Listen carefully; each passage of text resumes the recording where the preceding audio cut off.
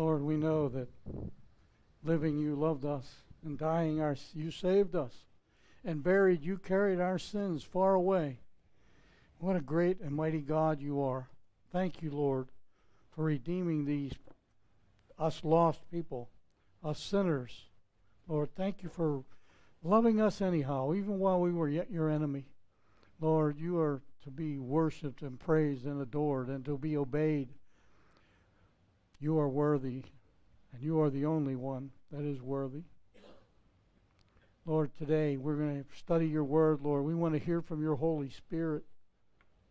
We want to hear what you have to say to the church, each and every one of us on our level and our walk of life. We know that you speak loud and clear because your word is living, it's active, it's sharper than any two-edged sword, and it's able to judge the thoughts and the intentions of our heart. And Lord, we know that. So Lord, we thank you today. We blessed is your holy name, Lord. May the message go forth from this pulpit to whoever you have divine appointments with on that internet, Lord. Father, we pray that you open their eyes, their ears, their hearts, and give them the courage to say yes to Jesus and invite him into their heart. And Lord, we'll give you the glory and the praise forever.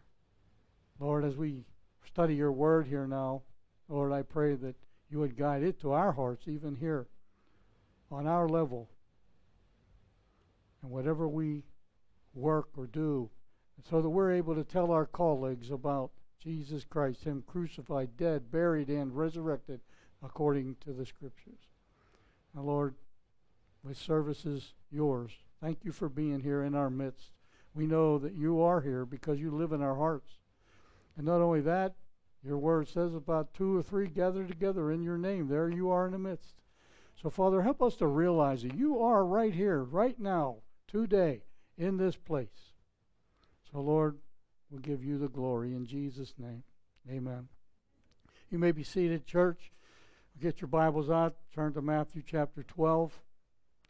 But before we go on, I know there's a new crew of people that might have came in on the internet, so I have to tell you that this is Freedom Church of the Palm Beaches. I'm Pastor Joe Trapani. We're located in Lantana, Florida, which is just south of West Palm Beach and just north of Boynton Beach. And we are on High Paluxo Road, which is the dividing line between Boynton Beach and Lantana, and High Paluxo Road in Lantana.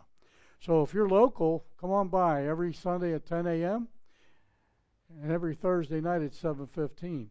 You just go on the 95 when you get off. Go to High Paluxo Road, head west about a quarter mile, and we're on the north side of the road. 2810 High Paluxo Road in Lantana, Florida. 2810 High Paluxo Road, Lantana, Florida. You can go to our website for those online, freedomchurchpb.org, freedomchurchpb.org, and you can find out all about us. You can read our beliefs. You can find our address. You can see our list of ministries. You can even watch services from the past. You can even give online should the Lord lead you. So I got to remember, and I want the world to remember, and I want the church to remember the work of Christ goes on. So we have to support it. The enemy tried to snuff things out a while back in the last 2.5 years, and you know what? He can try all he wants, but the gospel goes forth. Remember, we studied in Philippians on Thursday night not too long ago. Paul said, I'm chained, but the gospel's not. So praise the Lord. The gospel goes forth anyhow. Even the Lord even opens up opportunity for us to teach around the world with this internet program. But anyway, every Sunday at 10 a.m., if you're, you can tune in online, freedomchurchpb.org. PB stands for Palm Beach, freedomchurchpb.org. We're here every Sunday at 10 a.m. We're here every Thursday night at 7:15. We're in Philippians chapter 4 this coming Thursday at the Bible study. If you're local men, we have a men's Bible study right here in our fellowship room, and it starts at 9 a.m. in the morning, 9 a.m. We've got a good group of guys. One fellow's a pastor from another church. We got several different churches represented. We got some young people and older people. So, stop on by. It's a good time. Men open up. We learn the gospel, and we challenge one another with our faith. So come on by. Okay, it's time to study. We're commanded, not asked, if we would study and show ourselves approved unto God. We're commanded to do that. So, and then how else are you going to grow? You grow in the Spirit by feeding the Spirit, and the Word of God here feeds your spirit. So, and that way you grow stronger every day. I turn to, Matthew chapter 12, and I'm going to backtrack a couple verses into last week's study. Okay? So I'm going to go up to the 28th verse, and I'm going to read to the 37th verse, okay? This is the New American Standard Bible, so if it's a little different than yours, that's what this one is. But if I cast out demons by the Spirit of God, then the kingdom of God has come among you. Remember, the Pharisees are trying to nail Jesus. They have rejected him, and they're trying to get rid of him. Okay? So Jesus does an amazing miracle, casts out a demon, and they accuse Jesus of casting out demons by the prince of the demons. And Jesus is going to give them a lesson. So here it is. If I cast out demons by the Spirit of God, then the kingdom of God has come to you. Or how can anyone enter the strong man's house unless he carry off his property, and he binds the strong man, and then he will plunder his house? And that's what Jesus is doing here. He is binding the devil everywhere he goes. He's binding the devil. He's going to the strong man's house, and we learned last week that the strong man's house is the occupier is the devil that's trying to keep that door closed. But Jesus said, in order to cast out a devil, you got to plunder his house by something more powerful. And of course, Jesus is showing us that he has authority over devils. If you notice that many times in the Scripture, when you're reading or even studying, the demons knew who Jesus was.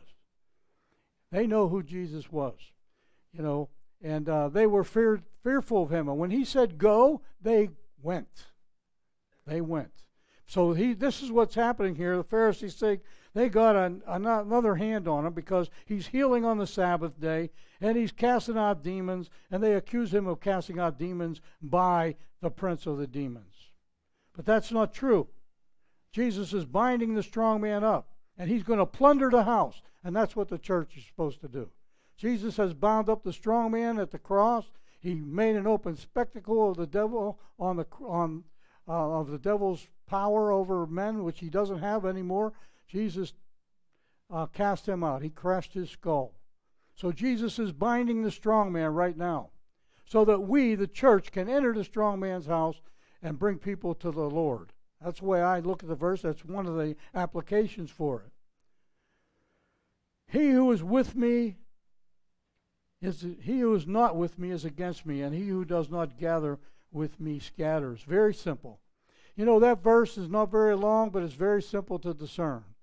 You're either for Jesus or against Jesus. There's no middle ground. For Jesus or against Jesus. So take your pick. If you don't take any pick, you're siding with the no side, and you will not be saved. That's what Jesus is. Jesus was very specific. I'm the way, I'm the truth, I'm the life. Nobody comes to the Father except through me. Unless you believe that I am the name of God, you will die in your sins. Unless you're born again, you won't be able to see the kingdom of heaven. Jesus was very bold about it as to who he was. So I wanted you to know that. We come to this chapter. This part of the chapter is on the unpardonable sins. And I named this chapter Rejecting the Holy Spirit's Voice. That's something that happens to everybody on this earth, rejecting to hear the Holy Spirit's voice. So let me read straight through this 31 to 37. Therefore I say to you, any sin and blasphemy shall be forgiven people, but blasphemy against the Spirit shall not be forgiven. Whoever speaks a word against the Son of Man, it shall be forgiven him. But whoever speaks against the Holy Spirit, it shall not be forgiven him, either in this age or in the age to come. Either make the tree good and its fruit good, or make the tree bad and the fruit bad. For the tree is known by its fruit. You brood of vipers, how can you, being evil, speak what is good? For the mouth, out of his mouth come the treasures of evil. Let me read that again. The good man brings out of his good treasure that which is good, and the evil man brings out of his evil treasure what is evil. But I tell you that every careless word that people speak, they will give an account for it in the day of judgment. For by your words you will be justified, and by your words you will be condemned.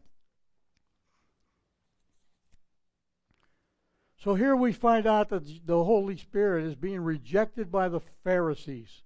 This is the religious leaders. The people figured it out, and we'll touch on that a little later. But verse 31 and 32, let me read them again. Therefore I say to you, every sin and blasphemy against the Spirit will not be forgiven men. Anyone who speaks against the Son of Man, it will be forgiven. But whoever speaks against the Holy Spirit, it will not be forgiven, either in this age or in the age to come. 2 times in that verse, Jesus is telling you that blasphemy against the Spirit, you will not be forgiven. We're going to find out what that is today. There's a remedy for sin. There's no doubt about it. There's a remedy for sin, and that is the blood of Christ, the death, the burial, the resurrection of Christ. The Holy Spirit, and everyone on the face of the earth, the Holy Spirit is applying this to your life. He's trying to tell you who is the Messiah. He's trying to direct you towards God. But if you resist it, there will be no remedy. There is no remedy. Here's what blasphemy is. I looked it up in the dictionary for you. It's slander, opposition towards, showing contempt, irreverence for the Holy Spirit. But just the opposite of that is what the Pharisees should be doing, and the people are doing it. That's the opposite is an antonym, and it means to worship and glorification and adoration. These Jews pretended that they were of God, but they really weren't of God. Jesus told us here in the chapter that they're bearing bad fruit, not good fruit. They're a bad tree bearing bad fruit. The Pharisees are rejecting the work of the Holy Spirit. They have no other way to combat Jesus except blame his healing ministry on him being a devil himself by casting out devils by devils. But Jesus said this, because I cast out devils in the name of God, then the kingdom of God is with you. They were now not just rejecting and blaspheming Jesus, but the Holy Spirit as well. So people make fun of you. You hear it all the time. People take the name of the Lord in vain all the time. But God will forgive you. But don't think that you're going to be forgiven if you blaspheme the Holy Spirit. So even in the churches, pastors are blasting other pastors and stuff like that. You know what? They're attacking their own brothers, and we need to stop that. Because the bottom line, as I tell you all the time, is the foundation which is in Jesus Christ. You can find it in Matthew chapter 7. When the rains descend, the wise man built his house on the rock. When the rains descended and the floods came and the winds blew and burst against that house, it did not fall because it was founded on the rock. It was founded on the rock. They're blaspheming the Holy Spirit as well. They're attributing the Spirit's work to the devil. And Jesus told them they're on shaky ground. They're on shaky ground by doing such a thing. Here's John chapter 16, verse 8 through 11. I'm going to read it. And when he comes, that's reference to the Holy Spirit. This is Jesus talking. And when he comes, the Holy Spirit, he will convict the world concerning sin and of righteousness and of judgment.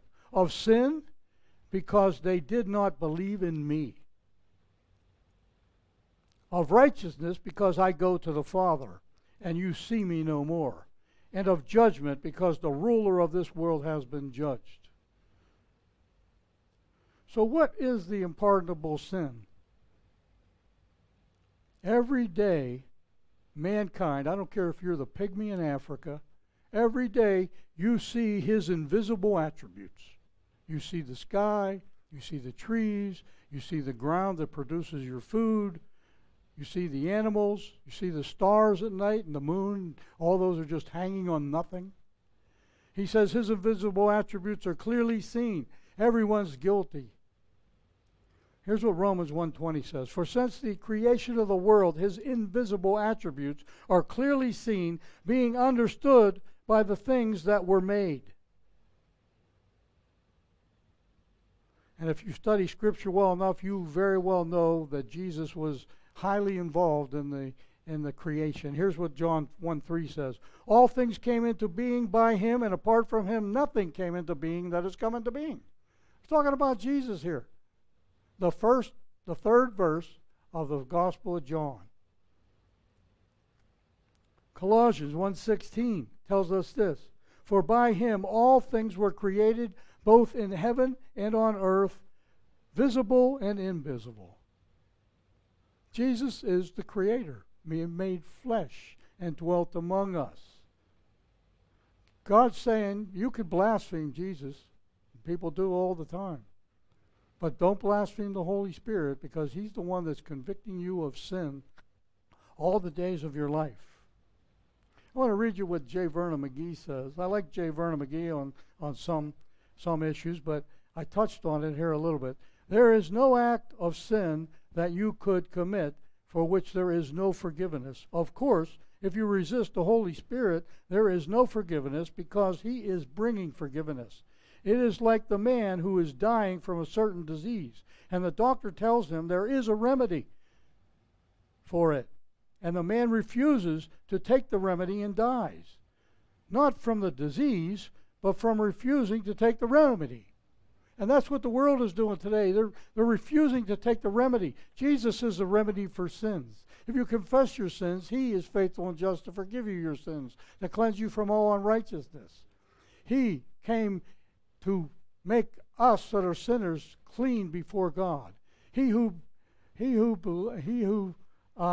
came forgave our sins, and it's for us to believe in him. 2 Corinthians chapter. Let me finish where J. Vernon McGee said first. There is the remedy for disease of sin, and the Holy Spirit applies it. But if you resist it, there is no longer a remedy. That is the only way sin can be unpardonable.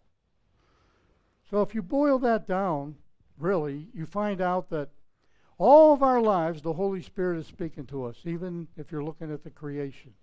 But by the time you come to the end of your life, and you have resisted the Holy Spirit all that time, when God was telling you that Jesus Christ is the Lord, you need to receive him as your Savior, you said no. You kept saying no to the Holy Spirit. Therefore, you were resisting and blaspheming the Holy Spirit. So what is the unpardonable sin then? If you go your whole life without listening to the Holy Spirit's testimony of Messiah's redemptive work on the cross, then there is no blood atonement for your sins. Your sins remain.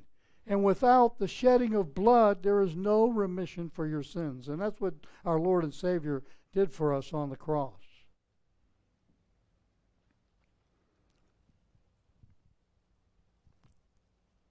They were attributing the attributes of what Jesus was doing to the devil. Here's what Isaiah says to all of us. He says, "Come, let us reason together. Though your sins be as red as scarlet, they shall be white as snow. Though they be red like crimson, they shall be like wool." So if you confess your sins by not resisting the Holy Spirit, he is faithful and just to forgive you your sins, to cleanse you from all unrighteousness. So blasphemy against the Holy Spirit is refusal to accept the Spirit's testimony as to Jesus' blood sacrifice for your sin, thereby being unable to receive salvation if you don't receive Christ as your Savior, making for the unpardonable sin, the rejection of Jesus Christ by the time you enter into the next world. That's what it really is. You know, there was a fellow in, his name was Charles Templeton, and he was in Billy Graham's ministry when he first began. They were good friends. Finally, it came to the place where Charles Templeton, he said, you know, you can no longer trust the Bible. And he fell away from the Lord. And at the end of his life, he asked somebody, I think it was Billy Graham had asked him, he said, what do you hate, what do you miss most about life? And he said, I miss the voice. I miss the voice, because he denied the Holy Spirit. He missed the voice of God and no longer heard it. I know a lot of people think, well, did I commit the unpardonable sin? The answer is probably no, because you aren't dead yet. You still have a choice and a chance to receive Christ as your Savior and let His blood sacrifice cover your sins or wash your sins away. If you committed the unpardonable sins, you wouldn't want to have anything to do with church, Christian people. You'll be turned off totally to Him completely. And you'll miss His voice. I know people that have went to their pastor, and some even came to me thinking they had committed the unpardonable sin. Just the fact that they're asking me tells you the truth. They have not. Because they're worried about it. You wouldn't have, your conscience is telling you. So Matthew chapter 12, verse 33 through 37. Either you make the tree good and its fruits good, or else make the tree bad and its fruits bad. For a tree is known by its fruit. So here's a fruit inspection comparison. Jesus is saying, your Pharisees' life, you're producing bad fruit. Jesus' life is reflecting the character of God. He's healing people. These people could care less about the lepers that were healed, the blind people that were healed. All they care about is Jesus is working on the Sabbath day. He is working on the Sabbath day. We went through that in the earlier chapters of this verse. The Sabbath was made for man, not man for the Sabbath. Jesus is the Lord of the Sabbath. Would you fast if the Lord is with you? No. The King is here. And then He calls them a brood of vipers. How can you, being evil, speak good things? For out of the abundance of your heart, your mouth speaks. You heard that computer, computer saying, G-I-G-O, garbage in, garbage out. You feed your brain, your heart, garbage, it's going to come out here. It's just the way, that's what Jesus is saying to you. You feed yourself good food like the Word of God, guess what? You're going to be speaking the Word of God. You're going to speak life to people and not death. Our word reveals the condition of our heart then.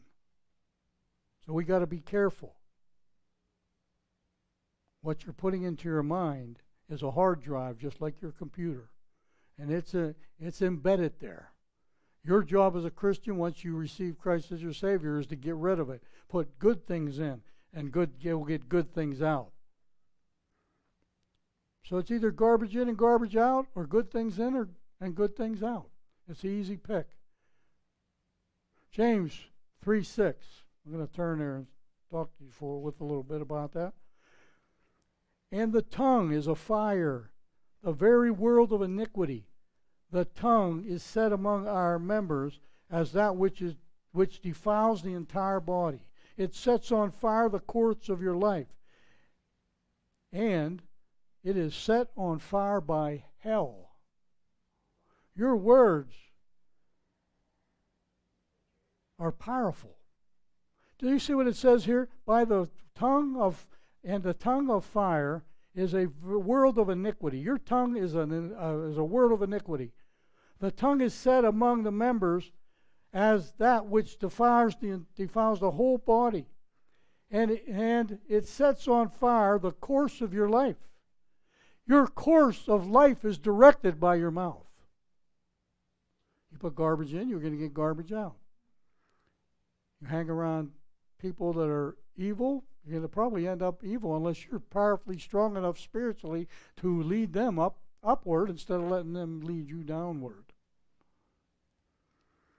It sets on fire the course of your life. It's a powerful tool. It's just like a ship, Paul describes it as. A ship that has a rudder. You know, a ship's a huge ship, but it's guided and directed by a little rudder in the back. And that's the same thing with your little tongue here. Remember I told you years ago that I told you maybe not years ago, but I've told you many times over the years, back when I was a new Christian, I was in a church, memorizing Scripture, you know, I had a dream. That dream shook me up. The dream was this big black snake was wrapped around me. And I'm standing there like this, my feet, I'm asking God, use me, use me, use me. Meanwhile, I have a devil encircling me, and I can't get out of that. And then there was a zoom in like a football game. I zoomed in on the play, and it zoomed in on the scale of that snake, and it was like a black ruby. It was beautiful, and I thought I was attracted to it. And then I said, I hate snakes, Lord. What does this mean?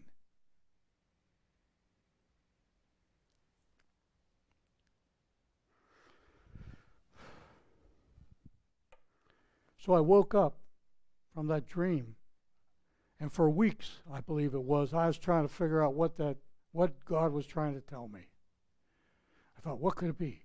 Am I an adulterator, a fornicator, a liar, a cheater, a stealer, or a drug addict, a drunk? You tell me.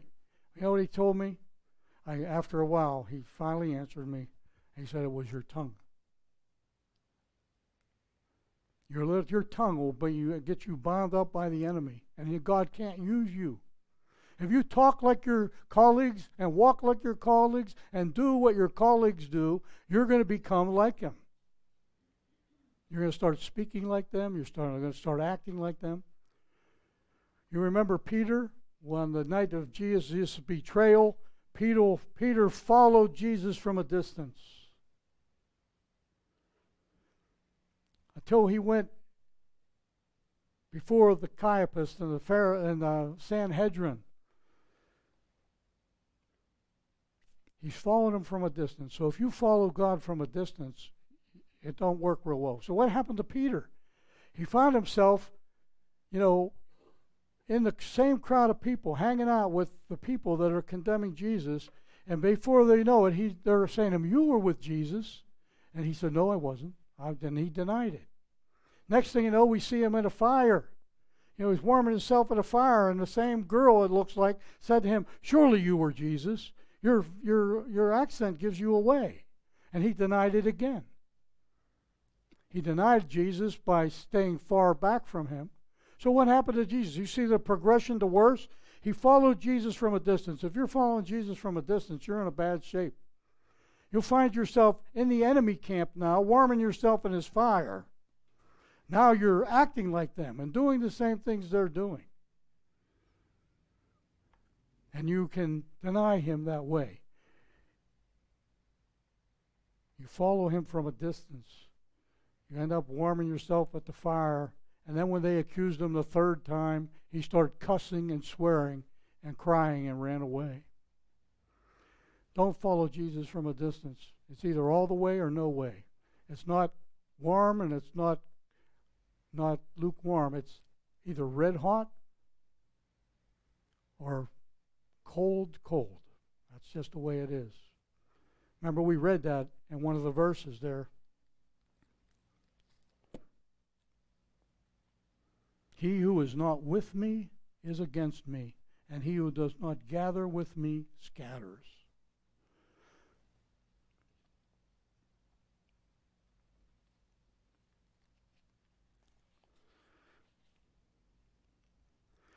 See, God loves you so much, he's going to give you your whole lifetime to repent. and receive him as your Savior. God loves you that much. The Lord has taken the wrath, the penalty for our sins, out on his Son. Let me read Isaiah 51, verse 28. 51. Verse 22, I'm sorry. 51. Thus says the Lord the God, even your God, who contends for his people. Here's what he's saying to you. Listen. Behold, I have taken out of your hand the cup of railing, the chalice of my anger. You will never drink it again. Jesus took the cup of God's wrath out of our hands and put it on his Son. God is angry about sin. The only way he's going to judge you for your sin is if you don't allow Jesus to pay for the sin, your sin, by refusing him as your Savior and your Lord. And that's what the Pharisees were doing. You shall drink it no longer. For anyone that doesn't know God, if you come to Jesus and you fulfill that commitment, or you take the advice and accept Jesus as your Savior, you'll no longer drink the wrath of God. Jesus took it for you. He who knew no sin became sin, that you might become the righteousness of God in Christ Jesus. In other words, Jesus drank every last drop. One version says he took the dregs, and a dreg means a drop. He took every last drop of the wrath of God against sin for us. And all you got to do is receive it. And people out there say, oh, no, I can't. What will my parents think? What will my friends think? They'll be calling me holy ruler and stuff like that. And then they deny him, and they go to hell because they were fearful. That's why if you heard me pray, I always prayed most of the time at the end of my service for people that that receive Christ, that God would give them the courage to step up out of the chair and come to the altar and accept Jesus as their Savior and make a confession before maybe a bunch of people here and over the internet that they now accepted Jesus. If you confess with your mouth Jesus as Lord and believe in your heart God raised him from the dead, you will be saved. These scribes and Pharisees are far off. They aren't willing to accept that Jesus is the Messiah and drink and that he drank every last drop of the wrath of God against sin. He's taken it out of our way. He's taken it out of your way. And he placed it on his Son. For God so loved the world that he gave his only begotten Son. As I mentioned many times in my teachings, there's 3 imputations in Scripture of sin. Adam's sin is imputed on you. Jesus' righteousness is imputed to believers, to those who believe. And then man's sin is imputed to Jesus. We get the righteousness of God. It didn't cost us anything. The antidote that J. Vernon McGee mentioned here is the antidote for sin. All you got to do is receive Christ as your Savior. It's that simple. The common people here, so we've been studying in this chapter all along, they are connecting the dots. They're believing Jesus is the Messiah. They're seeing him heal the lepers and feed the hungry. They see him healing the blind people. They see lame people weakened, leaping. Demons are being cast out. The dead are raised. The common people are just connecting the dots. It's easy. You need to connect the dots. Who else do you know that can lay their hands on a leper and him be healed right before your eyes? Who do you know that comes bound up with 2,000 to 6,000 demons and Jesus rebukes them and the guy gets up and he's in his right mind? How many of you people know that you can pull out a little lunch and feed 10,000 people, including women and children? Nobody. scribes and Pharisees, they don't care. Jesus is messing with them, their pocketbook. People are following after Jesus, and it hurts them. They value money more than anything else. They're reasoning together, the common people. They addressed him as the Son of David. That is a messianic term. They understand that this could be the Messiah. On the other hand, the Pharisees are blinded in their religion and their legalism and their traditions. Their traditions. You can't heal on the Sabbath day. Why are your disciples eating the wheat as they're going through the wheel? It's a Sabbath. You can't do that. Sabbath was made for man, and not man for the Sabbath. By the way, the Lord of the Sabbath is right here with them.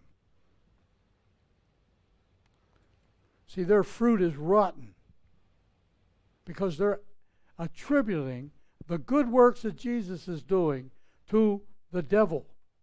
And they are on the borderline of committing the unpardonable sin. Believe me, God doesn't want them to commit the unpardonable sin, and neither does God want anybody out there here to commit the unpardonable sin. There's only two types of men in the world. There's good men and bad men. You're only made good by Jesus. Somebody said to me, "You're a good man, Pastor Joe." I said, "Nobody's good except God, because I'm a sinner just like you guys."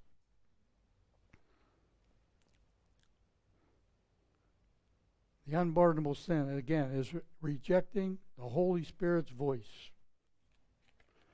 He calls them a brood of vipers, and that's what they really are. They sink their fangs in you so that you don't follow Messiah, and then you end up dead from their poison.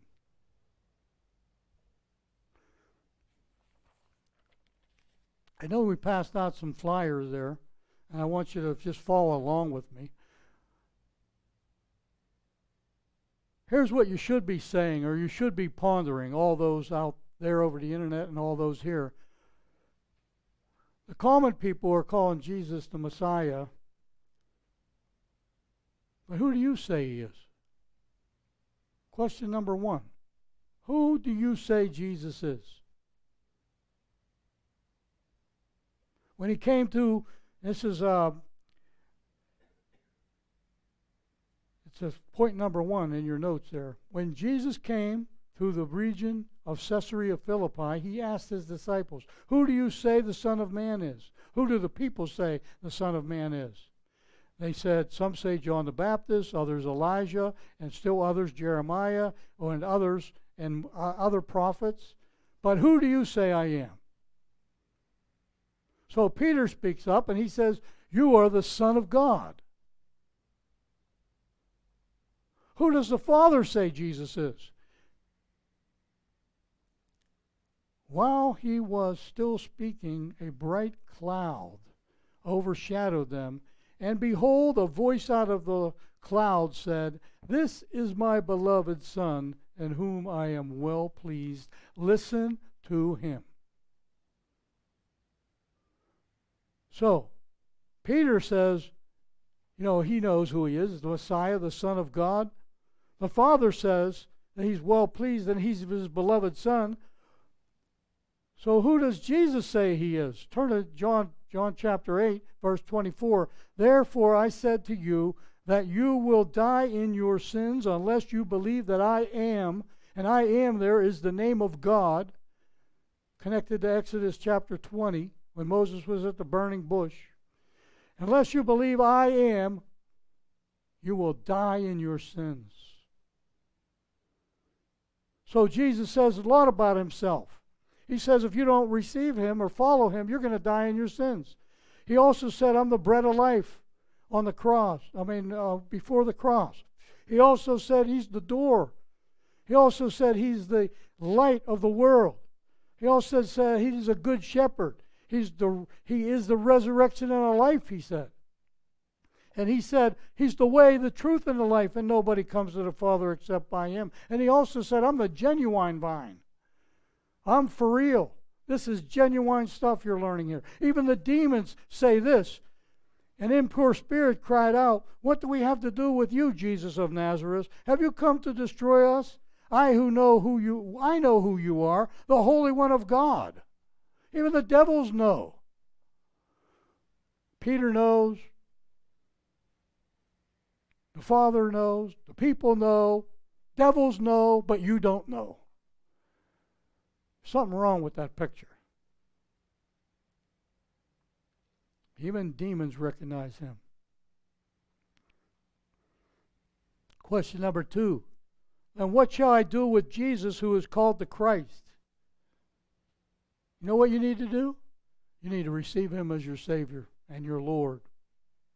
But as many, John chapter 1, but as many as received Christ, to them he gave the right to become the children of God, even to those who believe in his name.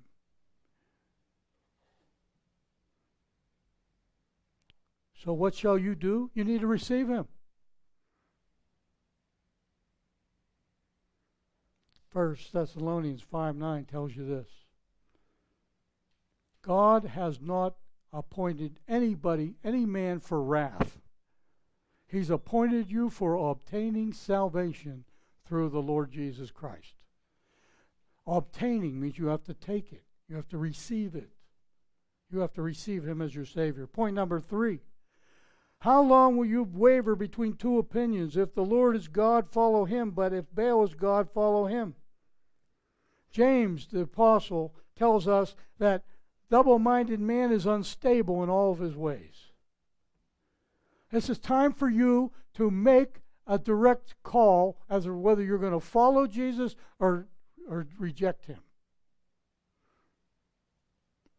Everyone has that choice, and that is the antidote for the penalty of sin, which is eternal death, separation from God, into a place prepared for the devil and his angels, not for mankind.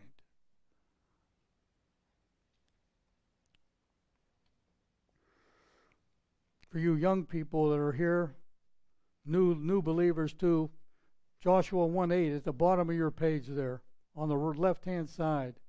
This book of the law, it shall not depart from your mouth, but you shall meditate on it day and night.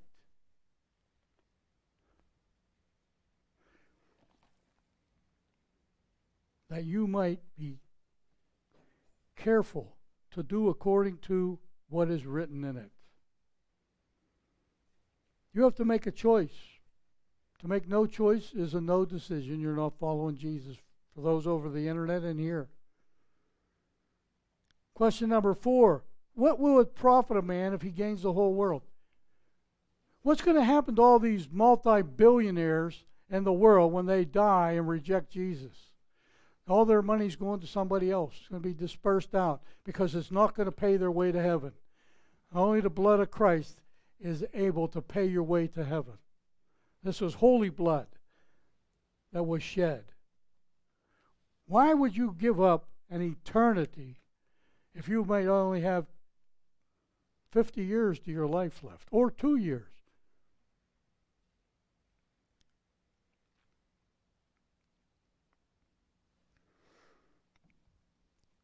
What will it profit you?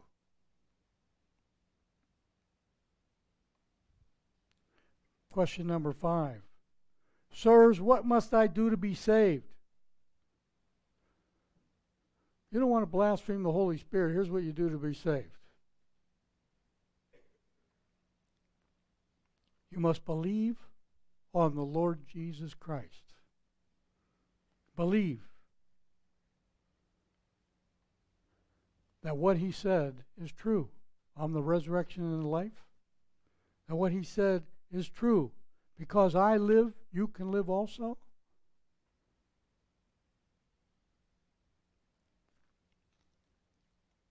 And even Romans, Paul's writing to the Romans, he says, whoever calls on the name of the Lord, he shall be saved.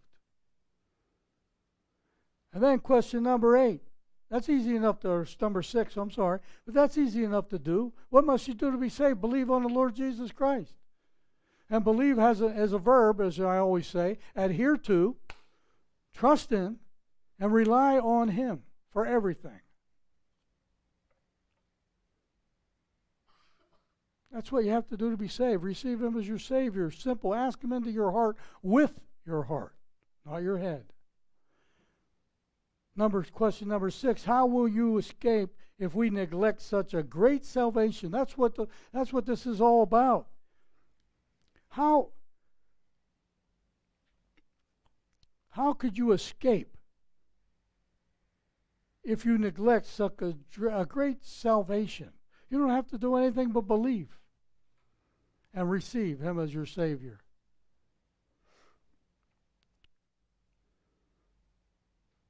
Remember, God sent us a Son. We celebrate it every Christmas, every year on December 25th. Here's what the Scriptures say in Isaiah chapter 9. For a child will be born to you, a son will be given to you, and the government will rest on His shoulders. And listen to His names: Wonderful Counselor, Mighty God, Everlasting Father, Prince of Peace. Who else do you know that carries those names? You know, God told us about it 750 years before Christ ever showed up.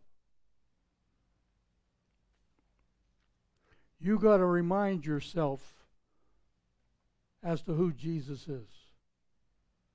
He's the Wonderful Counselor, Mighty God, Everlasting Father, Prince of Peace. Then you must remind yourself who you're dealing with here. Here's Hebrews 10:29. Let me turn to it. Read it out of the book here. Hebrews 10:29, verse 29.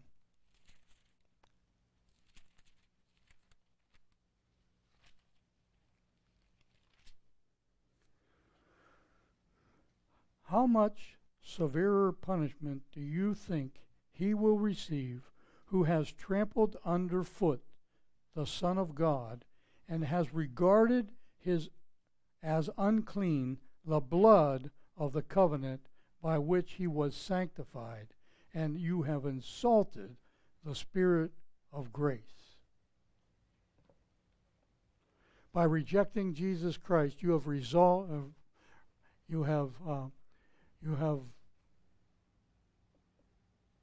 turned against the Holy Spirit by rejecting Jesus Christ. You regarded the blood that Jesus shed on the cross. You regarded it as nothing. It's useless. This is God's blood hitting the ground. That's why the earth was quaking. The clouds were thundering. That's why the veil in the temple was torn. That's why the centurion bowed down on the ground most likely and said, surely this is the Son of God. I never seen anything like this before. Hundreds of criminals were crucified, but no, the earth didn't quake and the sky didn't talk. How can you neglect such a great salvation? You don't have to do anything. You just get to go to heaven because you counted His blood as worthy. What blasphemy of the Holy Spirit is, by the time you get to the end of your life and you have never realized who Jesus was and you let His blood be shed for nothing in your life, then you are trampling the holy blood of God under your feet. Question number 7, Jesus said, Woman, why are you crying? Who are you looking for?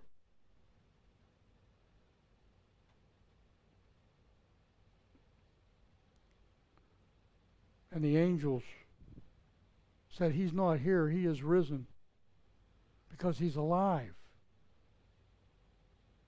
Jesus appeared to Mary right there. And He's alive.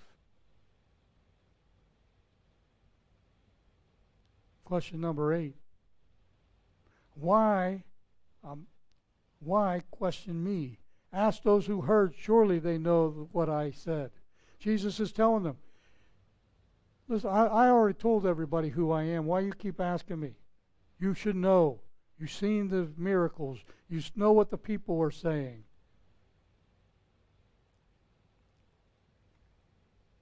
question number 9 is a wake-up call. Why do you call me Lord, Lord, and do not do what I say?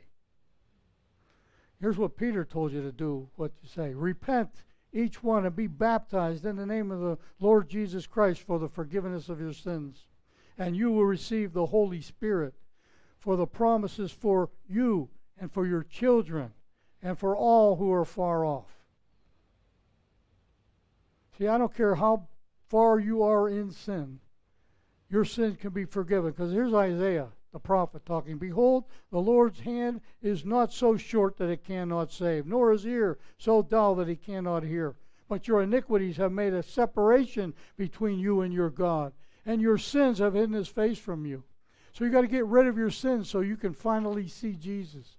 You'll be born again of the Spirit of God, and you'll understand who he is, because the Spirit will be telling you, once you receive him as your Savior, you need to repent. And repent means turn around, go in the other direction. And of course, we know that many of us in prior times have called upon the name of the Lord. He answered our prayers, and we forgot all about him. So if you go to 1 Corinthians or 2 Corinthians chapter 6, verse 2, here's what God says to you. At the acceptable time, when you called on me, I answered you. Behold, now is the day of salvation. Now. Not next week, not next month, but now.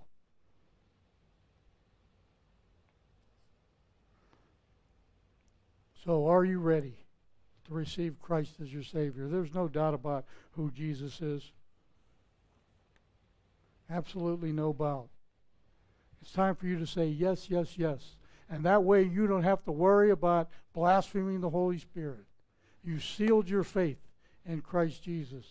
And the Holy Spirit will come in and he'll seal you. You'll be wearing the seal of the Holy Spirit. So, for those online, you can either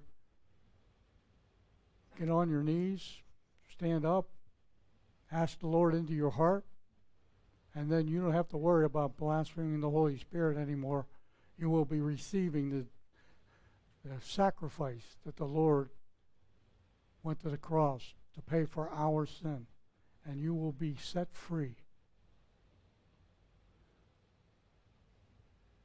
I hope you have the courage to say yes to Jesus. For those of you here and over the internet, all you got to do is call on Jesus and you were saved. Romans 5:10.